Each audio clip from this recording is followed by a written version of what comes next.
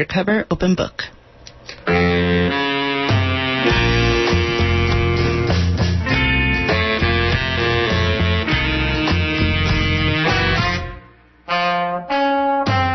Welcome to the Poet to Poet series. I'm your host, Nina Serrano. I have in the studio today Neely Cherkovsky. He is a poet, a prize-winning poet, a prolific poet, a fabulous poet, an editor, anthologizer, and the writer of many poetic biographies of other poets. It's really a pleasure to have him today and to have him share his poetry with you. Welcome, Neely. Thank you for having me. It's a pleasure. Yeah, it's a pleasure for me too. I always love to hear your poems, and I'm always surprised by the quantity and the quality of the poems that I get on email from you so frequently. It seems like something happens in the world and you have a poem about it no sooner than I have just learned that it happened. Well, I listen to my own voice, and I never try to write a poem. Let's say 90% of the time I don't try to write a poem. I simply listen to a voice that demands that I sit down and write. So do you have fixed writing times where you sit down and write every day? No, I've never had a fixed time. It's always depends on the mood of the moment. That's why I carry a notebook with me, although I complete my poems on the computer. And how did you begin writing poetry? Well, I think it was a way to be independent when I was like 12 or 13. I think I was 12 when I wrote my first 3 poems. One was on Buddha, one was on Mohandas Gandhi, and one was on Africa, just the notion of Africa as the other. And I remember that very clearly, and it was a way to be independent. I could do this on my own. No one was over me, and that's been the way it is since then.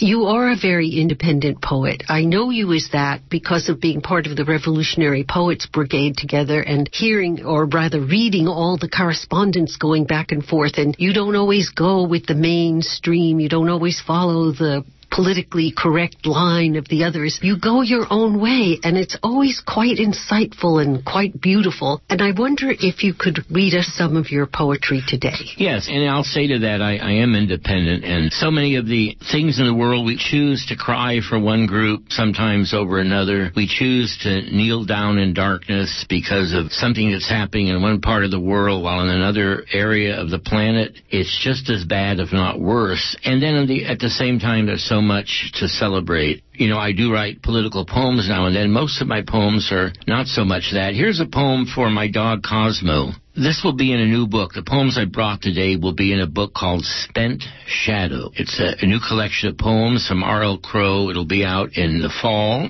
Cosmo. One white rose blooms on the bush in memory of Cosmo, who is alive in a city of the gods, where he runs, off-leash, go be a dog, forever. So that's a real short poem in memory of my 15-year-old dog who died. I'm so sorry to hear that, and I want people to know that they're listening to Neely Cherkovsky reading his original poetry that will be appearing in his new book. Okay, I could read Fragments of Loss. Then there was a wet staircase near temples made of glass. I cradle the fragments of loss. You're still the man in a winter's night, tangled in my body at the point of no return. Stronger now, older now than we were back then. San Francisco is an island. So many men I know died or broken. So much warmth I press my eyes against the sky. You should see today how I hold on, what I've come to know, and how I step aside, come find my garden and the bamboo, reliable rhythms of light and shadow, a lemon tree by the flowering plant I bought in Berkeley 20 years ago. It came in a small planted pot. I hide in folds of time. This is called Espresso Noise. Strong coffee in the center of a quiet piazza where beautiful tributes come gently and unobtrusively into view. Espresso noise, clatter of ceramic cups on ceramic plate, chatter of students and professors from the university halls. It is late, but the day seems unaware, and the server drives me crazy with his good looks. He told me that the observatories have seen strange bodies in the distance and points to a spot past the Renaissance Tower. I noticed the hair on his arms and his way of serving double espresso and how he accepts a probing heart. Way up in outer space, how many open-air cafes and conversations on chemistry and metaphysics. The dragon fights to charge out of the sky. This is my book of poems, I tell the server, pushing it forward as I take the caffeine and its thick crema. I imagine his hairy thighs and muscular flanks as I get no sleep listening to the spheres piled on the cosmos. I touch his wrist for a moment. Excuse me, on Dosadoro, Venice, Italy, double espresso, gorgeous poison. And you still frequent coffee shops? Absolutely, and I like being able to end this poem with gorgeous poison. That incident, I was sitting with a group of poets and professors from the University of Venice and some poets visiting, one from Canada, a couple from England. So it was a whole group of us. And in the midst of that, this came out. And then when did you write it? Did you write it right there in the circle? I wrote that about a year and a half ago, maybe a couple days later after the event. But I may have taken notes for it. I keep many notebooks. They're never completed poems. They're just notes for poems. So it may have come from that. And then do you keep the notebooks in some kind of rational order so that you can easily find these? Or? No rational order for anything, no. So there's just your study areas full of piles of notebooks, and you grab one up at one time, open to a miscellaneous page, and you see the notes, and you say, oh, it's time to write that poem up? Yeah, and a lot of my older notebooks are at UC Berkeley with my papers, and they're not that legible. The newer ones are more legible, easier to recognize. But maybe I keep it in havoc on purpose, It's just like then you discover things. And when you put a book together, how do you go about that? Well, this new book, for example, I read a couple poems from already. I call it Spent Shadow, and it's like, it sounds almost negative, but a spent shadow means there's going to be light coming. And the inspiration for that was the first book Ezra Pound wrote in Venice, called A Lume Spento, a fading light, or a spent light. It has that kind of nuance to it. So I thought, why not a spent shadow? Probably thinking of when I used to go camping and the afternoon would fold slowly in the night and the sun would run away and you couldn't get it back. And it's like that, but it's going to rise again at dawn. So I tried to build the poems around that, largely around the idea of turning 69 and what all that means. Well, you began that book, or at least this reading from that book, with the death of your dog. Right. Well, it's a very short poem and one I like a lot. And, go be a dog forever. What more can you say to a little animal, a familiar that you had with you over the years? And that's the joy of having a dog, is when they're acting like a dog. He was 80 pounds, and now I have a 7.5-pound dog, so it's quite a difference. Is it a Chihuahua type? Chihuahua Jack Russell mix. And so as this book develops, where it starts with the death of Cosmo, how does it move in towards the light? Actually, it starts with a poem about being 69. Cosmo's just a few pages in. Oh. Because the most important thing to me was the passage of time. I have one book called Leaning Against Time. Another one is From the Canyon Outward. They all speak a movement. Movement over space is also movement over time. And now time seems to be closing in. So please continue with the other poems. Here's one called Notes from a Mirror that I'm particularly fond of. Still unable to talk about those men who picked me up on Highland Avenue around the time Lee Harvey Oswald shot President Kennedy. Still not sure why I didn't disappear forever into the Brown Mountains and never come down. I hung with winos and crazed roofers and worked out my drinking in a North End bar, playing table shuffleboard and haggling with Lou, who ran the bar and put down his brother, who wrote a best-selling novel. Lou would curse while cleaning the counter with his green rag, eyes drooping, mouth watering, voice going hoarse. Lou had lost the tournament, and I was young and willing to listen. The others drank their glasses of 25-cent beer. I grew better able to listen with each drink. There was a war taking place down in the doldrums, a really bad war, where entire populations were butchered by American planes. But Lou just kept on cleaning, spilling beer and whatever. He sold salted nuts as well, and I had failed the physical at the induction center. So time is a pain after all. And men go down, every one of them finally, swilling beer, drinking cognac. I guess the work is not a playful place, and that the rich young men I see now taking possession of the beautiful shoreline and all the ghost neighborhoods are going to follow Lou into the crypt one day. Finally, it's March 2014, and Lord Byron has been sleeping for a long time. My father died at 95, my mother age 70, Aunt Marilyn died in poverty, Uncle Al had a heart attack at 73. Yet I find the days are not so angry when you sit back and dream of floating into the ether. The moon is full, I'll write in its honor. So that was an important poem for me because I think it covers a lot of territory. Plainly written language and brushes up against the idea of mortality and accepts it in the end with the positive note on the moon. It was there long before man and his works and will be there long after we're gone. Well, do you have a closing poem for us? Yes. I'll read a poem called Cherry, and it's in memory of my uncle Herman Cherry, who was a New York abstract expressionist. Just to find a good cigar down by Chinatown, when people still spoke a recognizable neighborhood slang, to pass the killers of language, to stand on the tomb of Alexander Hamilton while ghosts ride over the boulevards and you make a monoprint on this painted territory and pour a glass of whiskey on the threshold of an ashtray.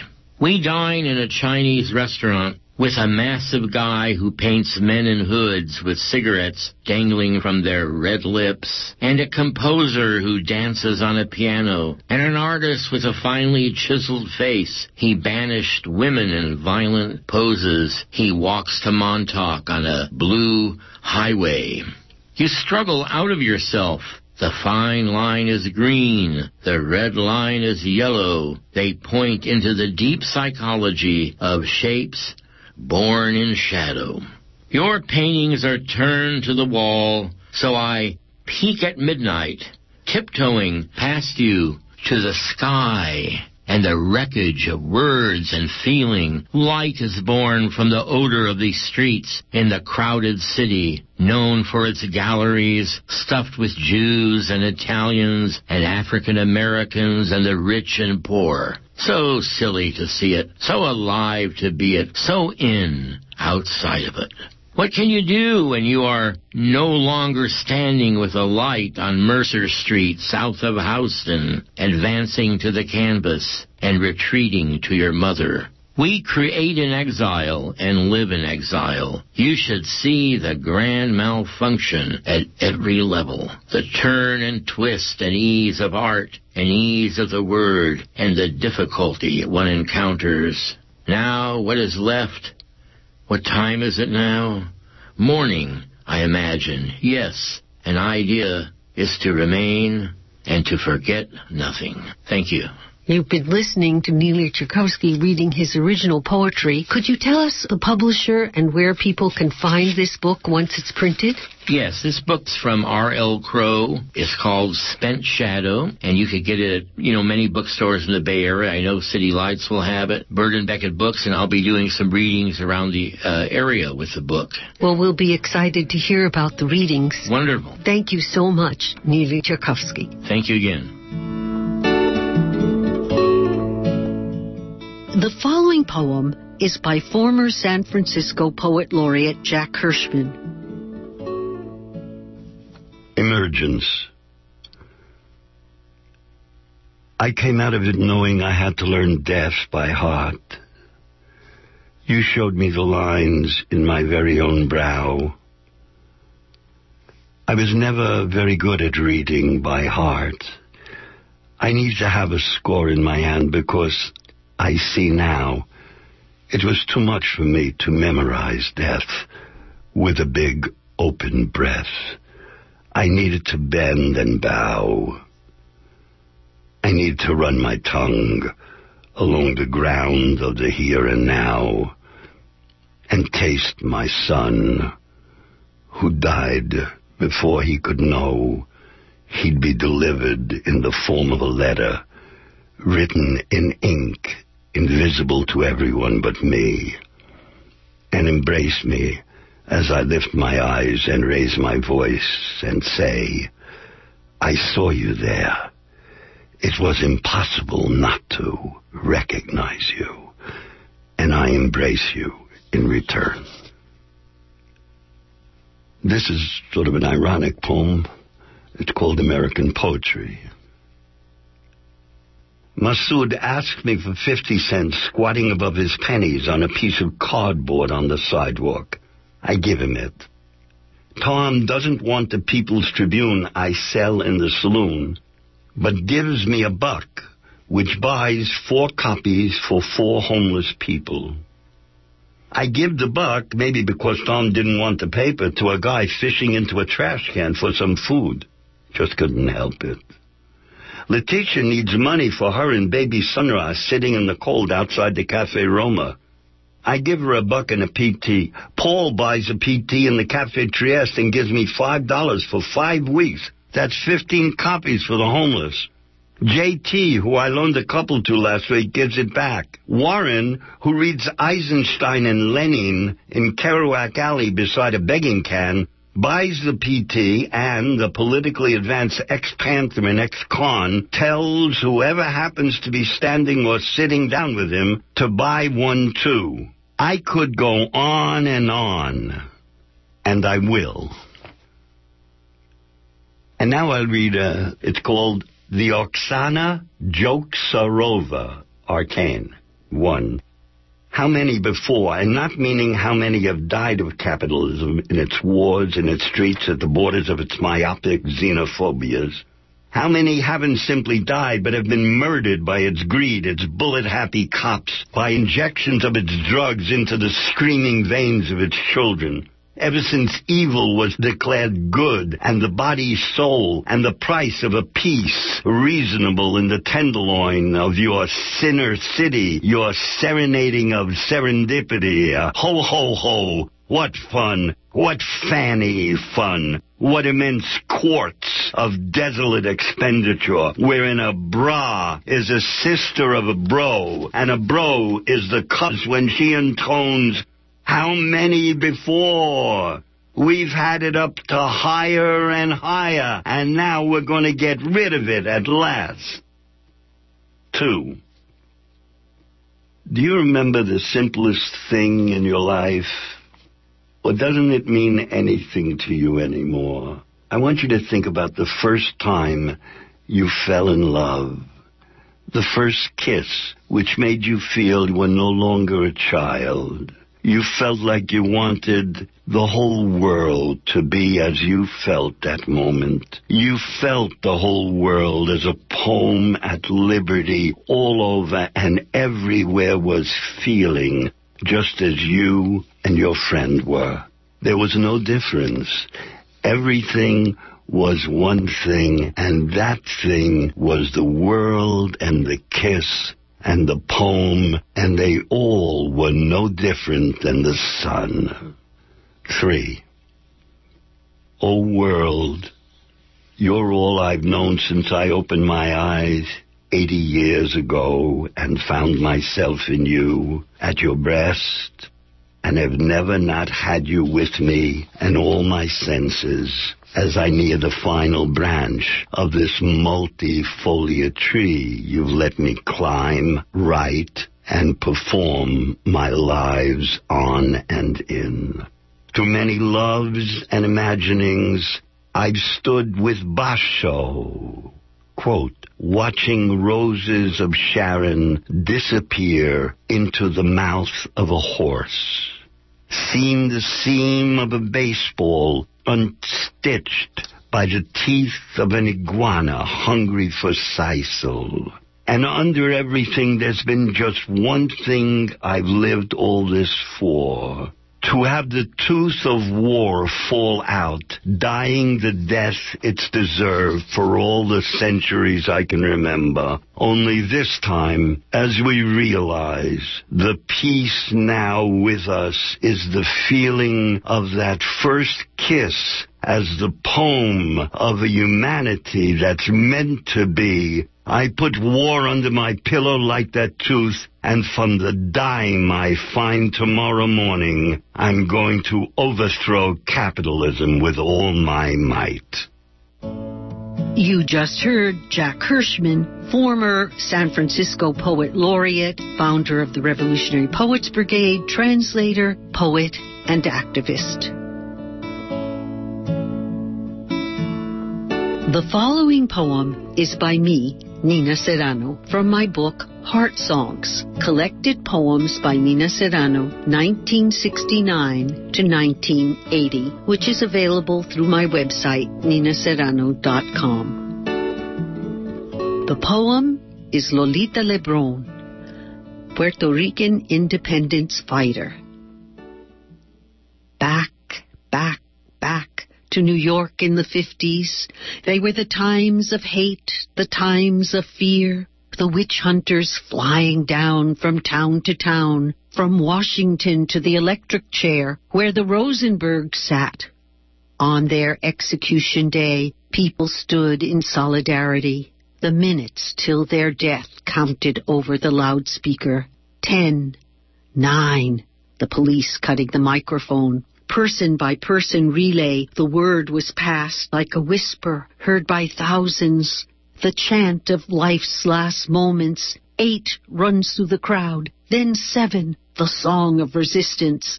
6, 5, no names. 4, 3, 2, shock, electric shock. And then they were dead. Those were the times of fear, times of hate. Teachers signing loyalty oaths, fear that they may not teach what the system would preach. Front page headlines naming communists, banning books, witch hunters flying in the moonlight. The people were picking up the tab. It was all on the expense account. Have plain fare will testify, the professional witnesses trained by Judas. And will you name names? And will you name names? Names on blacklists, attorney general's lists, subversive activities lists. Didn't you belong to this committee? Didn't you sign that petition? Didn't you spend many years in the company of a suspected communist who was your mother? Smith Act trials and jailings. Are you now or have you ever been? And will you name names? And will you name names? The witch hunters flew to the world of make-believe. The movies, the pictures, the stars, the Hollywood 10. Not me, couldn't be. Then who? Point your finger at your ex-wife, your enemies, and you can keep on making payments on your swimming pool and winning prizes. And will you name names? And will you name names? Those who didn't went to jail. Take the key and lock 'em up. The witch hunters flew in the dark and repressive 50s, the 20th century just about halfway through, when the Taft-Hartley Act tied knots around the picket line, binding union power, purging unions with "Are you now, or have you ever been? Do you think he is? What did she say, and to whom and when?" Labor and management must become one happy family, signing sweetheart contracts. But it was hard to have a happy family on such a lousy salary where Lolita worked. The machine whirred in the garment factory. The faster the better, the fewer stitches to the inch, the greater number of workers per square foot. Pay them by the piece. Clothes are going to make it big this year as we go from wartime shortage to the new look of the consumer society. Skirts were longer again. Women left the wartime plants for flower pots in the kitchen. Homework. I want to do homework instead of an office. I want to work home. Lolita worked in one of those factories where bits of thread floated through the air. The benches by the sewing machines filled with the latest immigrants, Borinqueños, Puerto Riqueños, migrating when there was no work, no harvest, when the colony was squeezed so hard it spit out its population.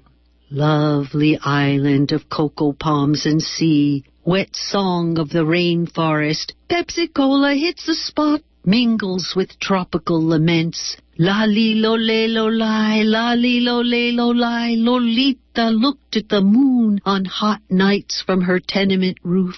She saw the witch hunters fly by, but paid them no mind. Her mind was on cutting the chains, tying her greed island to the greedy mainland, pouring concrete on her country's fertile land, building military bases and factories, sucking its rum and sugarcane. She was set on freedom. She would bet on freedom, take a chance that the world would know her dream. Crazy loca, they called her, when U.S. bombers are blasting Puerto Ricans and U.S. citizens don't even know about it. What can one isolated act do? She made her plan with 3 others. They needed a gun to shoot off the word. The word had to be heard. Puerto Ricans wanted their independence. Are you sorry for what you did, Miss LeBron? I am not sorry for anything I do to free my people. And you, Irvin Flores, and you, Andres Figueroa Codera, and you, Rafael Cancel Miranda. No, we are not sorry what we do to free Puerto Rico. No need to name names. I take responsibility for all, she said in her accented English. Elvis Presley howled, I'm nothing but a hound dog, and the shake, rattle, and roll of the yeah, yeah, yeah was creeping into the music, and the witch hunters flew straight into the fires of the thaw of the Cold War. Jukeboxes turned their colored lights on. TV sets filled every tract home and tenement. Cars filled every street and parking lot. The air turned black. Peace in Korea. War in Vietnam. Always war. The witch hunters were howled out of town by crowds of demonstrators, protesters. The witch hunters circled around and landed safe in their offices. Lolita went on a hunger strike to back up the prisoners' rebellion at Attica. Meanwhile, freedom is a constant struggle, and the witch hunters are just waiting for you.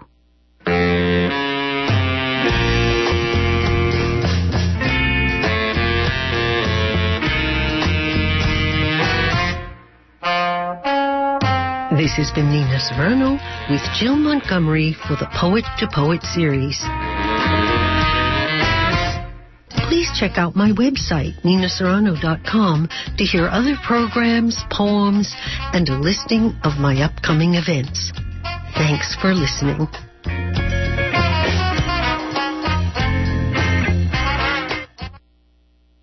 Our radio station is about discovery. KPFA's mission is to create alternative news, culture, and public affairs programming that are both fulfilling and unpredictable. fulfilling, satisfying our listeners' expectations that KPFA will continue to speak truth to power. Unpredictable, to constantly surprise and delight you, to inspire every listener to dig deeper and discover something new. That's why people say, I heard it on KPFA. Somani Sengupta, a veteran correspondent for the New York Times, won the prestigious George Polk Award for Foreign Reporting. She's just published an insider's compelling book on India Today. Somani will present her views of the world's largest democracy on Tuesday, March 22nd at St. John's Presbyterian Church in Berkeley, 2727 College Avenue. Advance tickets available through brownpapertickets.com or supportive independent bookstores.